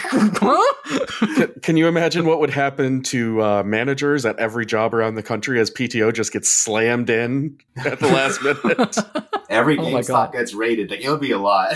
It would be amazing. That would be quite a reveal, but that will never happen. Well, we're running. I guess we're not really long. Let's let's do the discussion question, because I think it's a fairly important discussion question given the last few days. This is something that's been on my mind. I think it's been on the mind of a lot of people. You guys can answer in whatever order you want. Do you miss E3? And I mean E3, like the show. Do you miss it? Because this is the first year it's not here in any way, shape, or form. Apparently they're coming back next year. They say they're coming back next year. Who knows if that's true or not, or if they will be able to pull it off in a way that's actually meaningful. But for this year, do you miss E3? I miss the version of E3 that I remember from childhood, but I don't really miss the recent versions of E3. Like, I miss... Taking the words out of my mouth. That's a good summary. I feel that way too. I really liked it when we had one big show that everyone was at, and then you had all the articles and videos that were like, oh, who won E3? I think that was all fun. But really, the last few years, a lot of the big players were moving to their own things anyway. So it was already starting to feel like a bit of a husk of its former self in many ways, I think. So I do miss it, but I miss a version of it that hasn't been around for a while. Yeah, and honestly, I think there are some big benefits to doing it this way, because as you mentioned, the discussions of who won E3 could be fun. They could also be tribalist nonsense that is just unpleasant to be on the internet during those, and I feel like those have been largely gone without like a big, each company has a big E3 showcase, even though they all had their own event. I'm not seeing that quite as much, which is kind of pleasant to see, and we have a lot less time spent on celebrities who have nothing to do with gaming kind of coming in for a big show-stopping moment, The Rock excluded. I like how when you said that, every single person listening to this immediately thought The Rock. Yeah, I needed to embody the internet for a second there. Yeah. It's always nice when you can convince the audience to all have the exact same thought at the exact same time. You know, what's really hard is how hard it is to say, do these events feel less big because we don't have that E3, that big showcase, or do they feel less big because we're 2 years deep into a pandemic that's delaying everything, so they just don't have that much to show by comparison? That's not to say we didn't see a whole lot, but we definitely saw the indies bring it a lot more than the big studios did. Yeah, no, that's a good point. I feel like it's hard to tell without knowing the counterfactual world where the pandemic didn't happen and all that stuff, but yeah, no, it's interesting. I miss E3. I do. Like what you were saying, obviously I do miss like the E3 of my childhood, when like Game Players magazine would have a couple of spreads and there'd be like, you'd see like photos of these big displays and like a giant version of Mario. And that's obviously a very bygone era that's never coming back. And the E3 of like the last 2 years, where it's been a literal shell of its former self, I don't miss that. I do actually miss the framework that E3 gave. I miss the structure of it, where it felt like there was some kind of... This, to me, feels a bit like chaos. And I know that there's a schedule, and we've been looking at the schedule and things like that, and technically nothing's changed from that. But I feel like E3 gave a certain structure to the news, which made it easier for a lot of people, myself included, to digest. And I think actual, like, people, not game journalists, like people who just pay attention to video games, I think it gave a framework. It gave a tent where they could go in and get E3 news. And I think that it's because everyone is doing their own shows now, and we don't know, and Nintendo might be doing a show like next week, who knows? They might be doing it at the end of August for all we know. They might not do one for 2022, who the heck knows? I feel like that damages my enjoyment of the week a little bit. I'm going to be very honest here. I didn't enjoy this week at all. I don't know why. Maybe it's my mindset. Maybe it's that we're 2 years into this pandemic. And yeah, things are getting back to normal, but things aren't normal. Like just today, like Amanda was going to be going to a dance workshop. And then like the organizer came down with COVID and has been working with people there all week. So it's like, well, you don't really want to go to that, even if you were, vaccinated. And it's just these kind of things happen. I don't know. Maybe I just missed normality. But the last week there have been some great announcements. There have been some amazing games announced that I'm super excited about. But I've just been very tired this E3, and it hasn't given me the same level of excitement. And I think part of that is because E3 doesn't exist anymore. It's just a bunch of gaming announcements that are shoved up as close to each other as possible while giving people enough time to go to the bathroom, without that structure. I mean, that's just where I'm coming from. So yeah, I miss E3. I don't think it's coming back. I think that next year their thing, we're coming back with an in-person and online. I don't think you are. I think you might have an E3 presentation, but I think it's going to be one of many presentations. I think it's going to be joining Summer Gaming Fest and IGN Expo, etc., as one of the presentations of this week. But I think E3 as a structure, as a tent, is gone forever, and I don't think it's coming back. And I'm a little bit sad about that, to be completely honest. I think it's worth kind of, I don't know, for lack of a better term, grieving over, for sure. Even if like kind of what it's become in the last few years, especially since the pandemic, isn't what it was.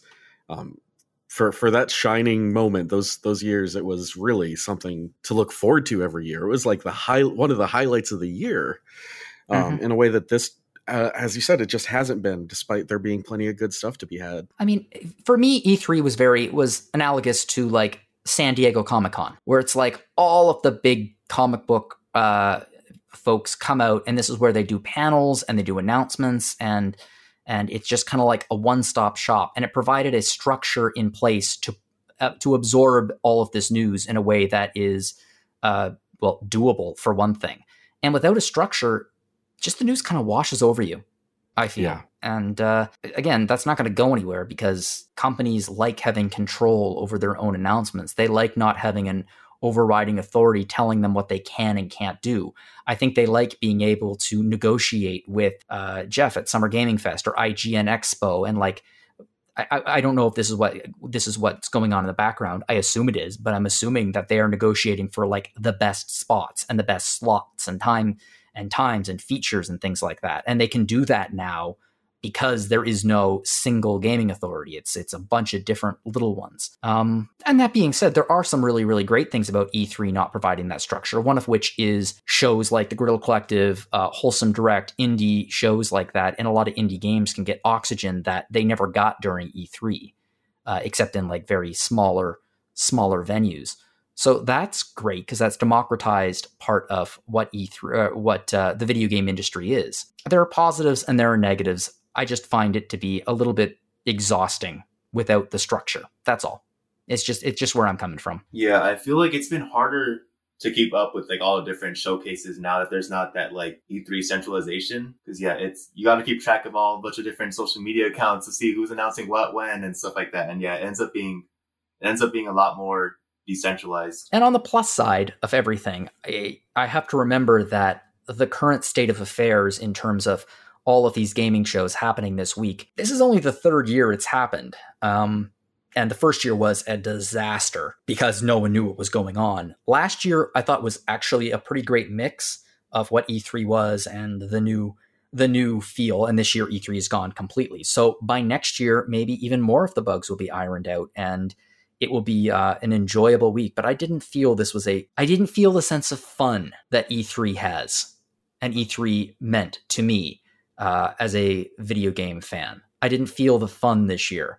And a lot of people might feel differently, but that's just how I feel. I didn't have a sense of fun. I didn't have a sense of excitement. It was just kind of a metric ton of game trailers, just one after the other, and it eventually just wore me down. I do think it definitely lacks the kind of the pomp and circumstance, like even that it had in the last few years. Like, it's harder for especially the shows that don't have like a huge reveal and they're just showing, and I love my indie game shows, but when you have like several of them where it's just indie games and maybe 1 in 3 look really promising, it's just it is hard to build the hype up as much, I think. And this is happening with everything. I mean, you can see it. You can see the slow motion train wreck that is the Academy Awards eventually heading to the Academy Awards no longer happening. And that's kind of how I feel E3 it just started to lose relevance for a variety of different reasons, where people just don't really want it anymore. Anyway, this is a bit of a downer to end the not E3 extravaganza episode on. But do you miss E3? If you do miss E3, please send me some thoughts. And you can do so at jlogan@rpgfan.com, or you can send your thoughts to podcast@rpgfan.com, or you can find me on Twitter at jono_Logan. But I'm not the only person on this podcast that has some social media presence out there. Brian, where can we find you online? Yeah, I'm on Twitter at BadgerBarian. God, I love that. It's just such a great username. Mario, where can we find you online? Yeah, so I do the social media accounts for RPG Fan, so you can find me on Facebook, Twitter, and Instagram, and as well my own Twitter is EXPTooney. Yeah, cool. And Wes, where can we find you? You can find me on Twitter at Wes Iliff. It might be a mistake, but it's a mistake. If you regret, you can unfollow. You know what's not a mistake? Listening to the past episodes of Random Encounter. Yes, you can go back through our back catalog and find the games that you enjoy playing. Speaking of retro games, Retro Encounter is coming back. We've already recorded the first part of our 2-part Suikoden episode, so please stay tuned for that. I know that Solosi has a ton of incredible ideas in the backlog. He's been spending his time off thinking about doing the show, which is very Solosi if you know him. So it's going to be a very, very exciting few months for retro fans out there. We also have Rhythm Encounter, which is RPG Fans' music podcast. Due to the prep of Not E3 and a number of other factors, Rhythm wasn't posted last week, but it will be back next week with a look at music from the future. So it's going to be an episode focused on future music and RPGs. If you enjoyed this podcast, please share it with your friends. You can help us get the word out there. Please rate us on iTunes, your other podcast players of choice. I would like to thank all of you on this podcast for joining me. And I want to thank you all for the massive, actually, you know what? I want to thank everyone at RPG Fan for the just incredible amount of work they've been doing over the last week of keeping up with trailer after trailer, like story after story. Our boards have been absolutely packed with stories that need to be written and proofed and posted. And the work that the team at RPG Fan has been doing is simply astonishing. And I applaud every single person who works on this site, and including the three of you. Thank you. Thanks. I really appreciate, after this week, you spending your Sunday night with me. That is very, very kind of you. Been a blast. Sure. No, thank you for having me. Thank you for being here.